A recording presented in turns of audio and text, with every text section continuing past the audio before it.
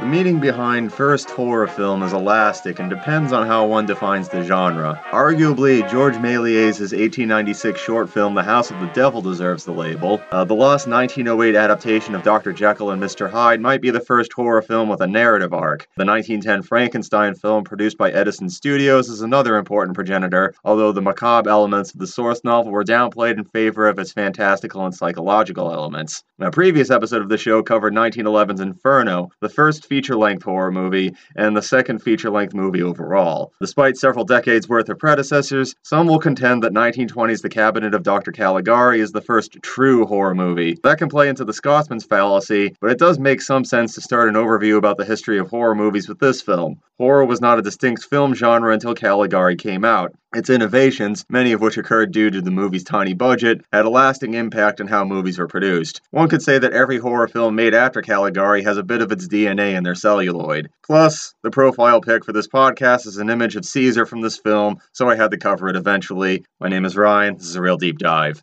Joining me for this is my sister Cheryl and her husband Pete. Hi. Pete hosts a horror movie podcast. Feel free to plug it. You've plugged it before, but why not? Do it again. Fearless Films with my best friend Kevin, where he's too scared to watch horror films, so I explain them to him and he mocks them. That about sums it up. However, you usually focus on post-Hays Codes horror movies. This is a little outside your wheelhouse. This is why I kind of wanted you to bring in, because it's, stomping grounds that you're familiar with, but to the left, in a thicket you don't cover as often. Yeah, I think it'd be really weird describing a silent film to him, to my co-host, and just being like, so then some stuff happens. Quietly. There's music. Saxophonist gets really into it. We watched a version of Caligari that was uploaded to YouTube that, they credited a composer at the end, but he really wants to be John Zorn. Before we get started, anything you'd like to throw in about Caligari, Cheryl? It has given me no appreciation. Phantom of the Paradise, Ryan. Alright, yeah, because when we did an episode on that, there was one scene where they're introducing Captain Beef, and he emerges from the coffin just like Caesar does. It's true, and the whole time I was like, oh wow, it's like that David Bowie music video. And now I'm like, oh, there's level. Alright, let's do the plot recap. The story opens with a framing device in which our protagonist, Francis, sits next to an old man on a bench. The old man complains about spirits who drove him away from his family and home. This is not followed up upon because Francis is a little self-centered. A dazed woman named Jane wanders by, prompting Francis to comment that she is his fiancée and they have suffered a great ordeal together. Even worse than the old man's ordeal, although, once again, he didn't actually ask the old man about it, so he doesn't know. We then flash back to Holstonwall, a shadow-drenched village with twisted, unreal buildings and winding streets that go to nowhere. We'll be talking more about the set dressing for Caligari later. Francis, along with his friend Alan, put aside their good-natured competition for Jane's affections to attend the town fair. Meanwhile, the mysterious Dr. Caligari is seeking a permit to present a spectacle at the fair. The star attraction will be Caesar, a sleepwalker who can perform amazing feats while unconscious. The clerk mocks Caligari, but grants the permit, and that night, the clerk is stabbed to death in bed. I honestly didn't know he was stabbed to death. I didn't see the next. I thought he was just getting punched. It's in silhouette. The next morning, Francis and Alan attend Caligari's sideshow. Caesar is brought out on stage in a coffin and is tasked with telling fortunes after being brought from his slumber. Despite Francis's protests, Alan asks Caesar how long he has to live. He is horrified when Caesar forecasts an early death. That night, a figure breaks into Alan's home and murders him. It's Caesar, but it's, supposed to be a mystery right now. Grief-stricken, Francis and Jane petition the influential Dr. Olson to investigate Caligari. Later, the police apprehend a criminal attempting to stab an elderly woman. While being interrogated by Francis and Dr. Olson, the perp confesses to trying to kill the woman but denies any part in the other killings, claiming to be an attempt to take advantage of the situation in order to divert blame from himself. Francis spies on Caligari that night and sees Caesar in his box the whole time. However, that figure is a dummy, and Caesar is actually sneaking into Jane's house. He raises his knife to stab her, which Cheryl didn't notice because it's in silhouette, but instead kidnaps her after a struggle. He's spotted dragging Jane out the window and onto the street. An angry mob pursues Caesar, causing him to drop Jane before he collapses and dies attempting to escape pursuit. Being he's constantly asleep, it's apparently too much pressure on his heart. Francis confirms that the apprehended criminal is still in his cell. He and the police then investigate Caligari's show and discover the Caesar dummy. Caligari manages to slip away, but Francis follows him to an insane asylum. He is shocked to discover that Caligari is none other than the director of the asylum, who somehow doesn't recognize Francis. With help from the asylum staff, Francis gains access to the director's personal effects while he's asleep. He learns that the director is obsessed with an 11th century monk named Caligari, who used a sleepwalker to commit murders in northern Italy due to hypnosis. The director experimented on one of his own patients to become Caligari and recreate the killings. This revelation spurs Francis to summon the police, who confront the director with Caesar's corpse. They just flop it out right in front of him. This drives the director off the deep end, and his staff wraps him up in a straitjacket and throws him in a room, and he becomes a patient in his own hospital. The narrative returns to the present, where it is revealed that Francis himself is an asylum patient suffering from vivid hallucinations. Jane and Caesar are also patients, and Caligari is the asylum director. Francis attacks the director on sight and is soon restrained in a straitjacket. The film concludes with the director stating that, now that he understands Francis's delusions, he is confident that he can help him. And that's the film. Alright, before I delve into the development of this film specifically, I thought it would be interesting to give you a hopefully concise backdrop of the historical context in which Caligari was made in. Vladimir Lenin was the first world leader to realize that the nascent medium of film had tremendous potential for propaganda purposes, but it didn't take long for others to follow suit. During World War I, the German government consolidated most of its film studios under state control. The resulting company was called the Universum Film AG, or UFA for short. The AG also is an acronym, but it is a long German word that I'm not even going to try to pronounce. Thinking that movies were invaluable in the realm of psychological warfare, UFA was well funded throughout the war. As a result, for a good number of years in the 20s, Germany's film industry was one of the only real competitors to Hollywood. However, one of the few studios independent of UFA was Decla, who did not have much in the way of resources. This led to a number of creative decisions that distinguished Caligari from its contemporaries. That explains why Singing in the Rain is the German actress. I think that was meant to be a spin on Greta Garbo, who was Swedish, but, close enough. Oh, she was supposed to be Swedish? Okay. Well, Garbo, throughout her career, basically played any Eastern or Northern European woman who was supposed to be exotically beautiful. Sometimes she was Russian, sometimes she was German, sometimes she's actually Swedish. Oh, good to know. The development. Caligari was written by Hans Janowitz and Karl Mayer, both of whom were pacifists by the end of World War I. Janowitz was an officer embittered with the military. Mayer feigned mental illness to evade the draft, leading to an intense and humiliating examination by military psychiatrists, which had a lasting effect on his psyche. It is not hard to draw parallels between that fact and the content of this film. Penniless, Janowitz and Mayer were encouraged to write a film by the actress Gilda Lager. The Jane character is based upon her and was written with her in mind. One inspiration for the film was a circus sideshow in which a hypnotized man committed feats of strength. Janowitz also experienced a woman disappearing into some bushes only to see a shifty, well-dressed man emerge later on. He learned afterwards that the woman was murdered and thought that the shifty, well-dressed man was the killer. Oh my goodness. Yeah, it gave him nightmares, and he's like, well, I can channel that into my writing. Janowitz and Mayer wanted to write a story depicting major authority figures as arbitrary, brutal, selfish, and insane. Or at least they said so after the fact. Set dresser Herman Worm later claimed that nobody associated with the film had intended to make a socio-political statement while they were working on the film, but decades later, after critical appraisal, Janowitz was like, yes, that's what I had in mind. I am a smart, clever man, and this is all symbolic. I call that the Kevin Smith defense. Whenever people say, oh, you filmed Clerks in black and white because it's like the security camera footage. Yes, I did. I certainly did. Caligari's physical appearance is modeled after the philosopher Arthur Schopenhauer, although Cheryl said he resembles Danny DeVito, which I can see. Janowitz claimed that the name came from a rare book entitled The Unknown Letters of Stendhal, but he possibly fabricated this. One thing that kept coming out to me when I was reading accounts about the making of Caligari is that every single person who worked on the film told contradictory stories about what it was like to make the film and what they were going for. Since we're talking about the early history of cinema, most of the people who were there were not under the impression that they were making lasting art that people were going to care about generations later. Only afterwards did people approach film as an important artistic medium that was worthy of critical appraisal, like, say, older things like theater or painting or the like. I think a modern day parallel would be something like video games, which within the past 10, 15 years, we've had preservationists trying to keep it as a lasting element of our artistic history. And I don't think anyone who worked on Pac-Man in the 80s were like, we're making art. No.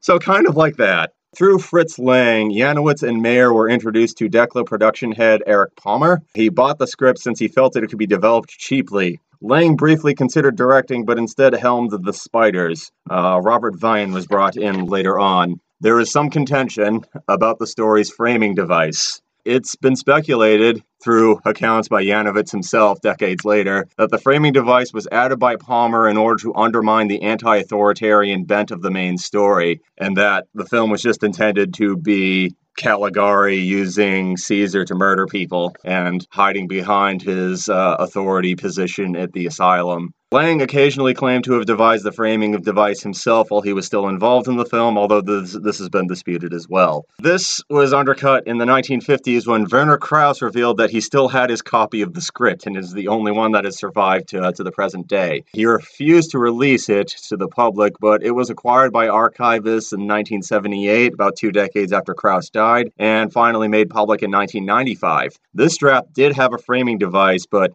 it opens with Francis and Jane at a party telling their guests about a terrifying event from their youth. Now, some claim that this original framing device undermines the anti-authoritarian theory of the story's conception, according to Janowitz.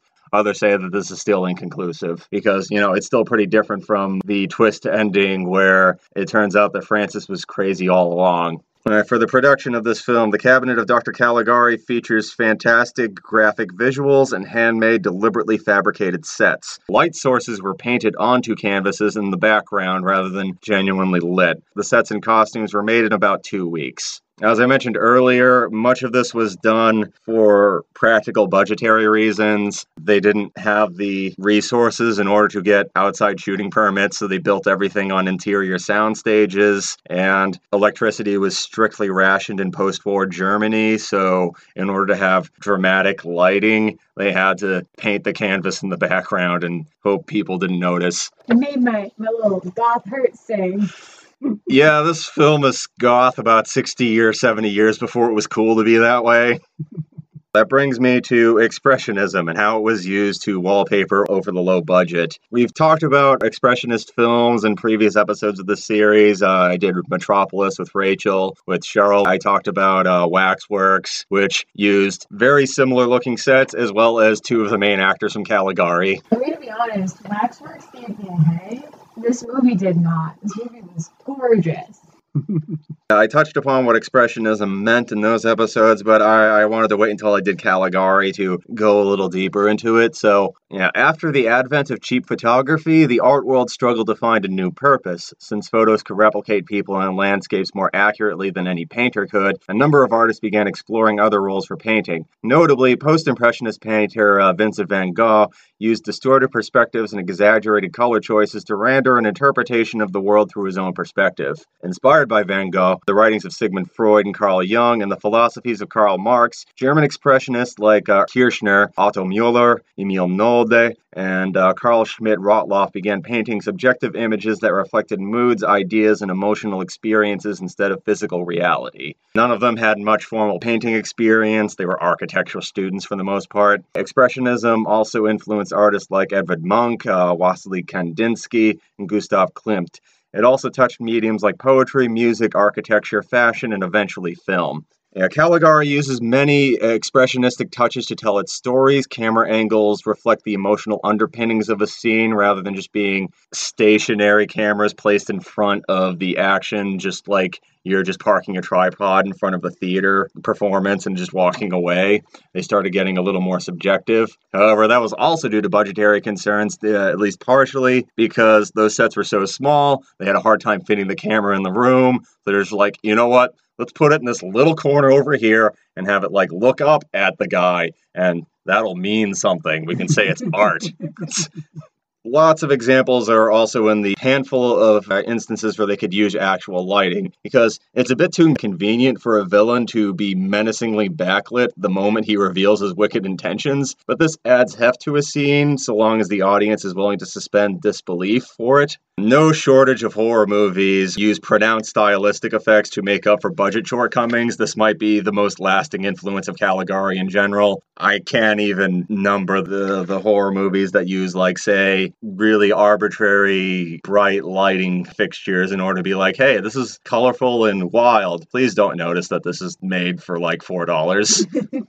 Caligari's expressionistic techniques might be its most lasting ripple. Hollywood appropriated German expressionism in the 1930s for its horror movies and film noir productions. Most notably, Todd Browning's Dracula just lifts scenes wholesale from Nosferatu. And it does reach beyond that. Hallmark Christmas movies use techniques popularized in German Expressionism. Yogurt commercials use techniques popularized in German Expressionism. You could argue that German Expressionism is the moment when cinema started to break away from theater and started forming a language of its own. But with that bit out of the way, let's start talking about the cast. First off, Werner Krauss is Caligari himself. This part was written with Krauss in mind, and Krauss was super enthusiastic about it. He brought his own top hat, cane, and walking stick. So sweet, though. I wonder if, do you think those were his own gloves, too?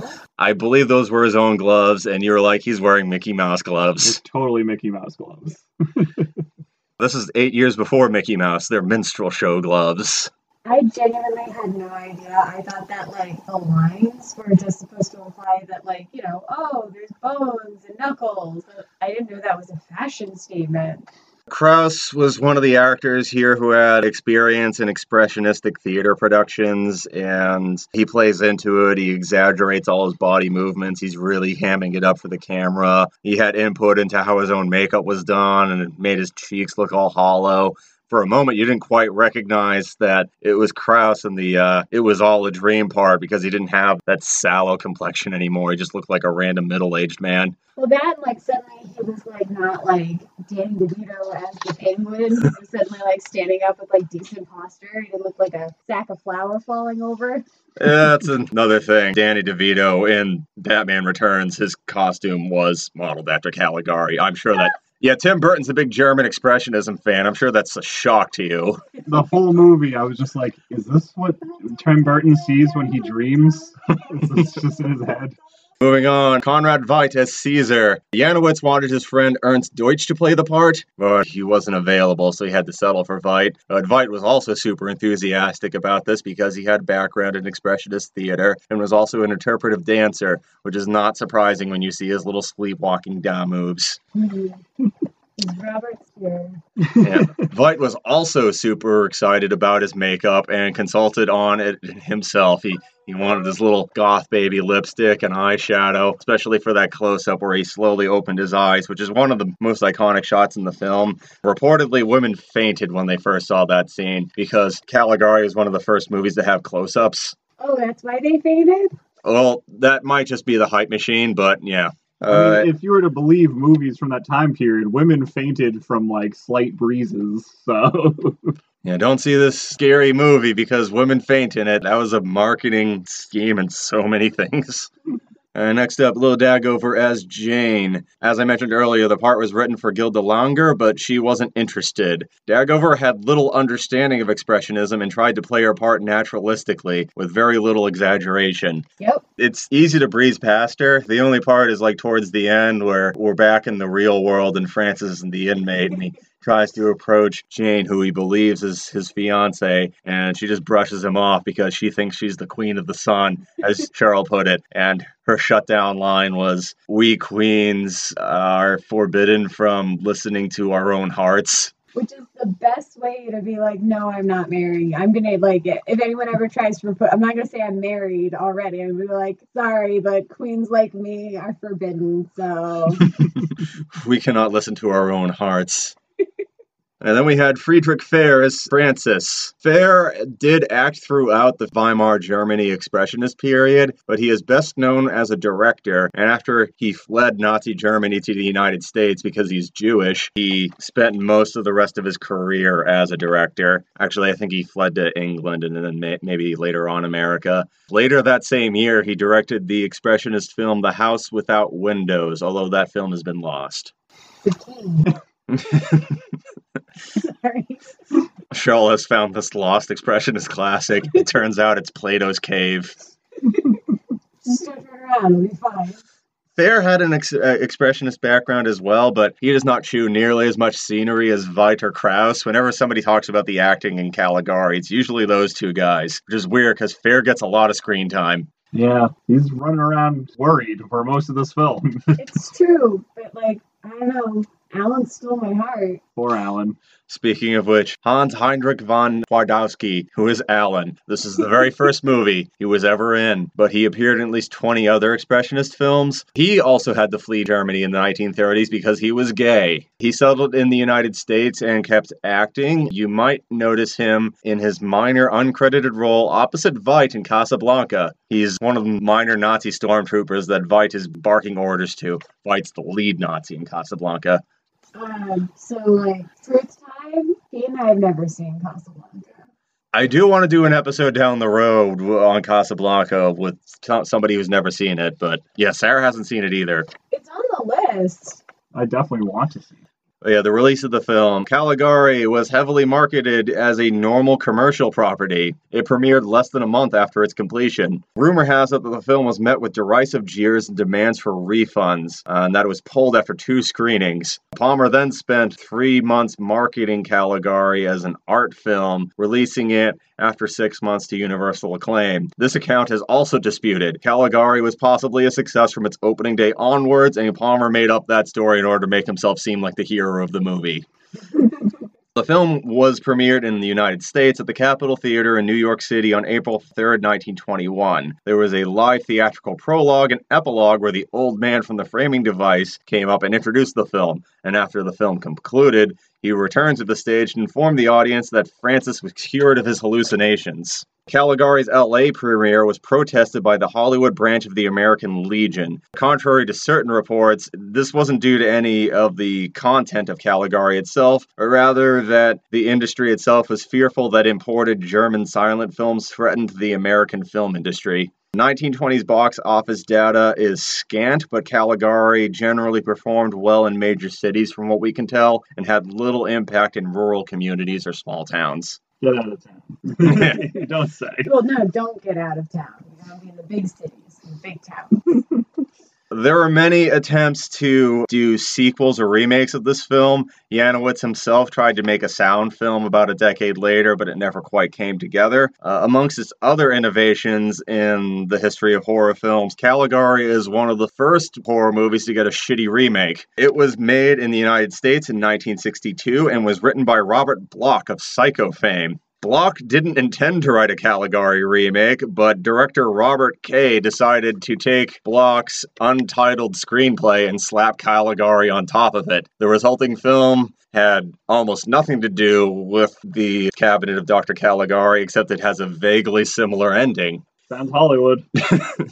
The film has been referenced constantly. I mentioned earlier, Caligari gets a shout out in Phantom of the Paradise. First thing Pete noted is that Rob Zombie's music video for Living Dead Girl is essentially a 5-minute remake of The Cabinet of Dr. Caligari with Rob Zombie as Caligari and, what was it, Sherry Moon Zombie? Is that her name? That's her name. Yeah, she's Caesar. Yeah, full disclosure, that's what got me into watching this movie. I'm like, wait, that's Living Dead Girl. I know this movie. Yeah, now it's time to discuss themes. First thing I want to bring up is authority and conformity. While, once again, it's been disputed whether or not the writers had intended Caligari to be an anti-authority film, I think that's more interesting to discuss in terms of authorial intent, but doesn't necessarily mean that you can or cannot read the film in that way. I am usually a proponent of death of the author. Historians have largely settled on World War I being a pointless, bloody conflict where millions of young men were thoughtlessly fed to a meat grinder in order to fatten the bank accounts and sate the fevered egos of a handful of plutocrats.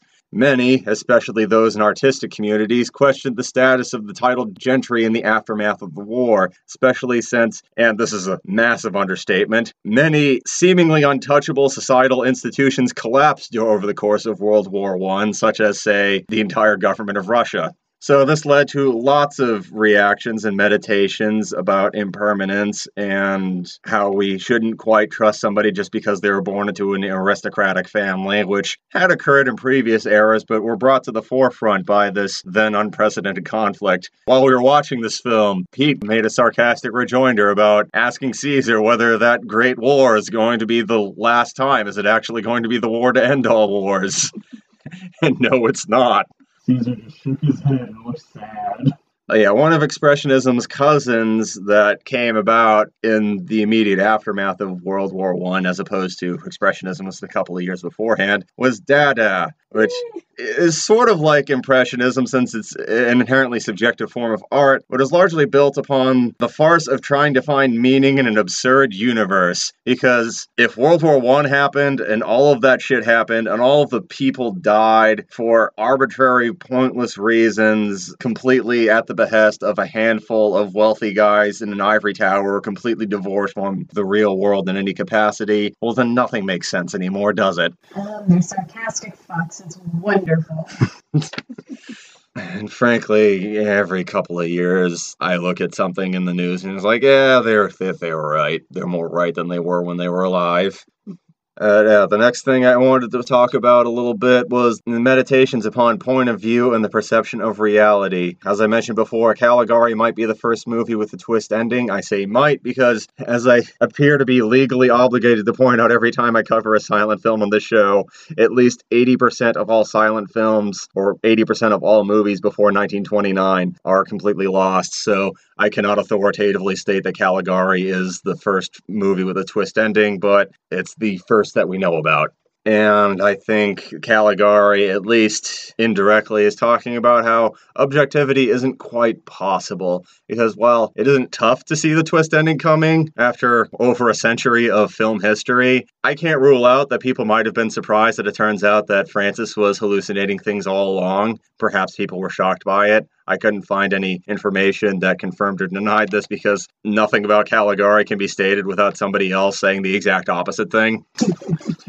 Like trying to get the truth about who broke the vase out of a group of kids at a sleepover. The oral history of the cabinet of Dr. Caligari is essentially a Rashomon play. But Caligari is, in its way, existing to point out that film is inherently manipulative. Most German films up to 1920 were overt propaganda, as I mentioned before. That's what UFA did. Film is a magic trick. It is trying to trick you. This film, Dr. Caligari, is deliberately pointing out the fake sets and the paint drying. And they're stepping on that painted path, and hey, he's leaving footprints behind. That's not a real street. In a way, it's a postmodern commentary upon its own artifice, which you yourself pointed out, Cheryl. All right. It's just a very pretty way of saying that. So I was all distracted by the visuals. Like, oh yeah, that was happening. Yes, maybe I'm being a bit too florid. That's what happens when I get to write little notes beforehand. I get to practice. No, it's nice. I really liked it. It's very beautiful. I understand why you have listeners. The last theme on my list is duality, which is sort of related to the point of view and perception of reality. A lot of characters in this film are playing two parts, especially in the framing device, but even beyond that, like Caesar and his little dummy. Oh my god. That manic. We watched The House all night. We know he was there. Lying on his stomach with his head up facing the ceiling. Very limber. Good to know that police were just as useless back then as they are now. I mean, it doesn't help that they actually look like Keystone Cops.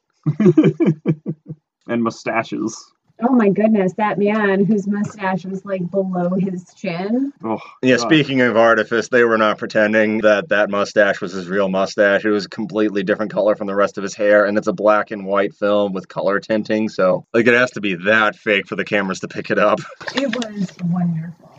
Okay, that's more or less my notes on it. Is there anything else that you would like to add about Caligari before we wrap things up? Oh, I mean, I know it's good to now know the full plot of that Rob Zombie music video. I didn't before. I mean, we can't end the episode without mentioning the slide. Oh my god. Oh, yeah, when Caesar is being chased across the rooftops, there's one rooftop that it looks like a children's slide, and Pete was very disappointed that nobody slid down it. They walk up and down that one particular set like 6 times in the movie, and nobody slides down it. Yeah, one thing that just popped into my mind, getting things back to the intro, because it's always a nice way to end things the way you started. Do you think that you could conceivably argue that The Cabinet of Dr. Caligari is the first true horror film, whatever true means? Oh, everybody's looking at me. Okay, cool. Sure. It's certainly one of the oldest ones I've seen. Well, a couple of months ago, you did Inferno with me. I think you can credibly argue Inferno was a horror movie. I don't know. That wasn't that scary, though. There were very easy rules to follow. I also don't think Hellraiser's a horror movie, though. You really don't like Hellraiser? The only scary part of that movie is when Jesus falls out of the closet.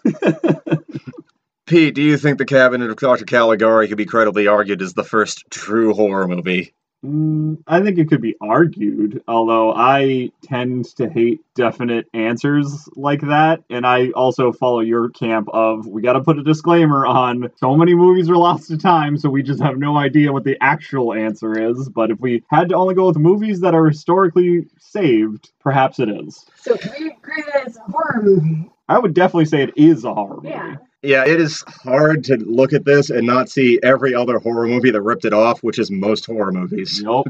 I can also easily see like Sora, Donald, and Goofy just like traipsing through the background. We're going to Caligari world. Unlock it with the key. There were no doorknobs or locks.